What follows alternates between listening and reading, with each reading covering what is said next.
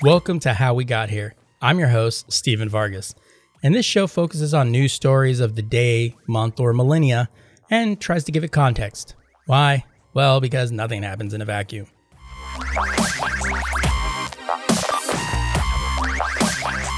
Welcome back to another edition of How We Got Here. If you visited our blog, you would have noticed that we've done a slight change, trying to make the blog more streamlined, and it has some blog posts, and both podcasts are available to stream there. And I know there hasn't been much in the way of blog posts lately, but I hope to change that. With that being said, I wanted to explain some things that have happened recently. As I am out of work, I am filling up hours of my days doing and prepping content for both shows. It's been nice to kind of get back into it, not having to split my time with my day job and this. However, I would love to ask you guys for some help. If you guys can help donate to keep the show going, as I've said before, I would love to do this full time and not go back to the daily grind. I don't mind it, but I just know what I want to do, and well, this is it. And if you could help keep the lights on so I can, make more and increasingly better content, that would be appreciative. However, I know finances are a bit tight, so if you can help us out financially, maybe you could leave a 5-star review on Apple Podcasts. You can review shows on CastBox, and Spotify now allows you to rate shows. So help get the show noticed, and I can only succeed if you help me out. It is all appreciated. Now, with all that out there, let's get on with the show.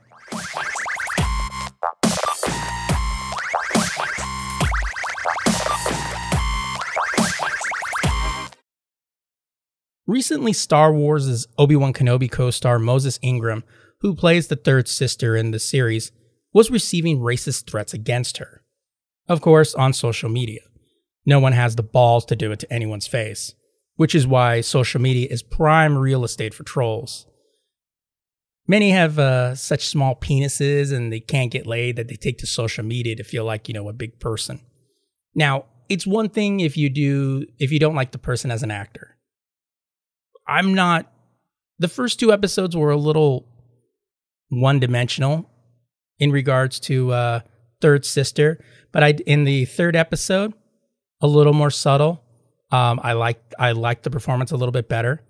Now, some usually say, I don't have to be an actor to know a bad one. You kind of do. How many shows have you done? I'm not talking about television, and I'm including theater, films. Many people say they can act, and oh my God, they cannot. The worst part is that some think they're actually good. Now, this isn't something new in the fandom world. Many franchises suffer the racist backlash under the guise of fandom.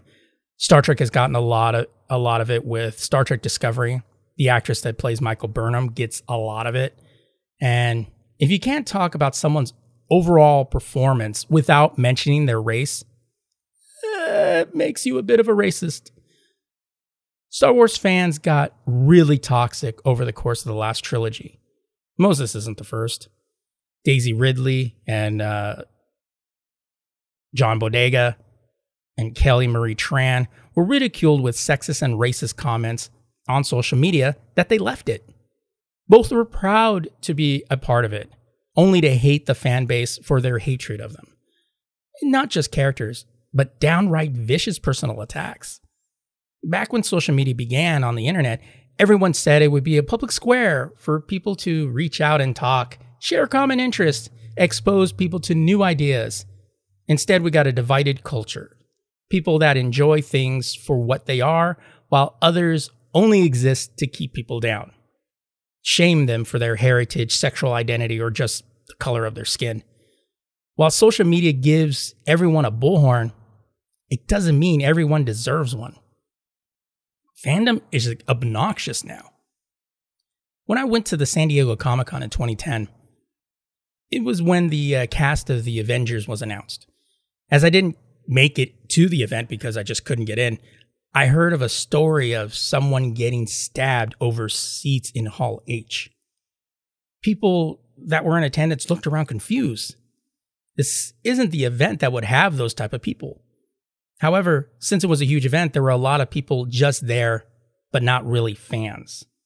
Quickly, people began to say these weren't our people. These were the people that love the stuff we like. These were people that didn't belong. That is what social media is to our society. We hear people complain that too many toxic people are on social media and they want them banned. Only complain that they hear too much from their political opposites. We need our own place, a place that like-minded people can talk and not have quote-unquote outside influences in their conversation. And the problem that many people who use social media don't understand how it works, which is generally boomers and Gen Xers, even some millennials. Many conservatives claim that Twitter skewed too liberal, and at the same token, liberals thought it skewed too conservative.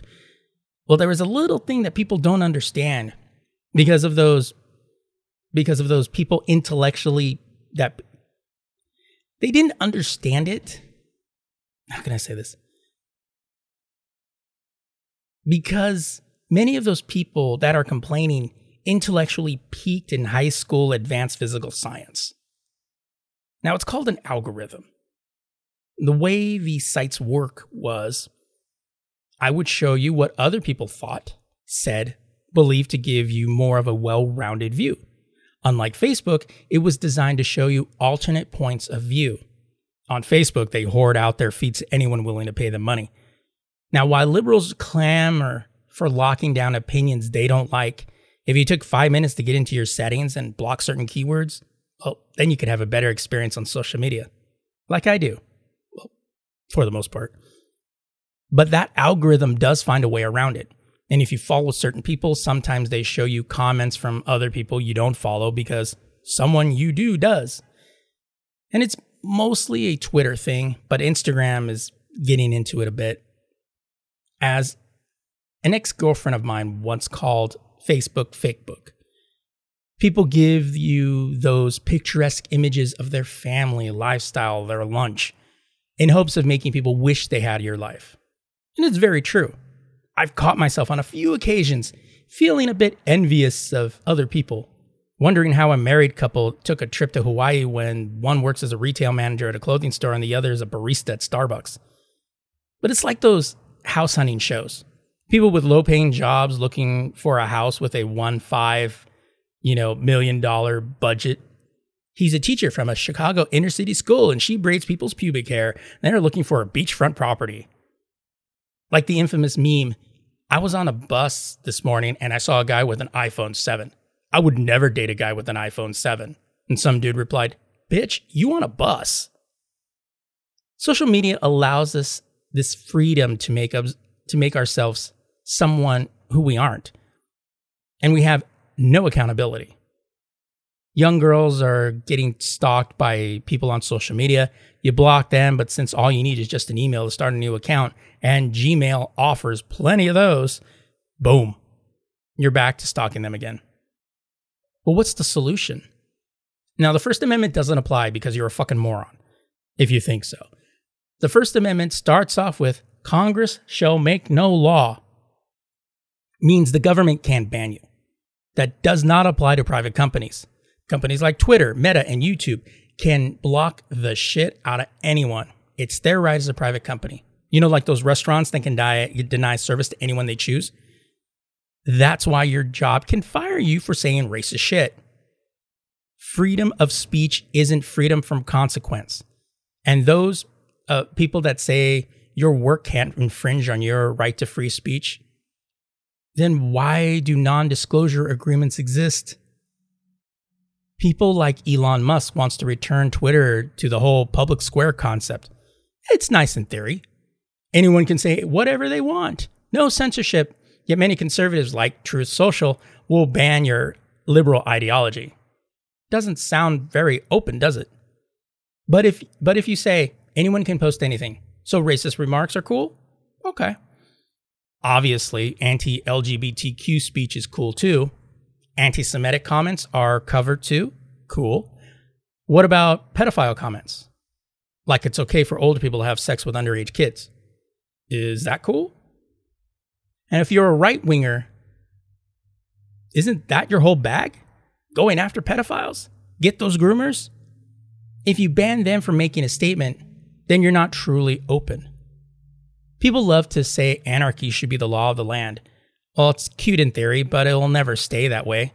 Humans are predisposed to follow hierarchy. Eventually, there has to be a leader, or someone that wants to be. Then you cease to be an anarchist. There has to be a line. There have to be rules. If you get offended because someone said socialism is the way to go, get over yourself. If you get upset because someone wants to vote for Trump in 2024, just grow a pair and get over it. Living in one's echo chamber isn't good for society. It isn't good for you. If you want people to grow the fuck up, then link their accounts to other profiles that show your fucking face. People can fight online. It's stupid, but you can. But social media doesn't need to be a place for racist, xenophobic, homophobic, toxic people. Many of these trolls do it for attention. Why? Because they don't have anything in real life. Like those people that walk out in public with an AR-15. They want people to respect them because no one will do so otherwise. And if you see someone trying to bait you, ignore it. Trust me, that drives them so fucking crazy. In my opinion, social media gives everyone a voice. But no one stopped to ask, should everyone have one?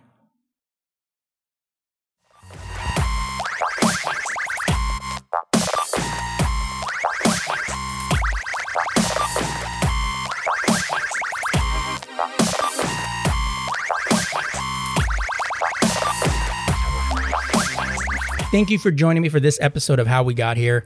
This podcast is part of the Gen Xer Pod series. Hope you join us next time. So until then, we have a blog, thegenxerpod.com. You can also follow me on Twitter and Instagram at @thegen_xer. And if you would like to help keep the show going and expand our reach, you can donate. So you can drop a donation at my PayPal. Just head over to thegenxerpod.com and click on our donate button. Want to tell me how things are going? You can email the show at themailbag@thegenxerpod.com. I also do a couple of other shows. There's a Gen Xer podcast, which you can find along with this one. And there's a pair of geek-related shows. One is The Lazy Geeks and a Star Trek-centric podcast, The Away Team. You can find those shows wherever you found this one.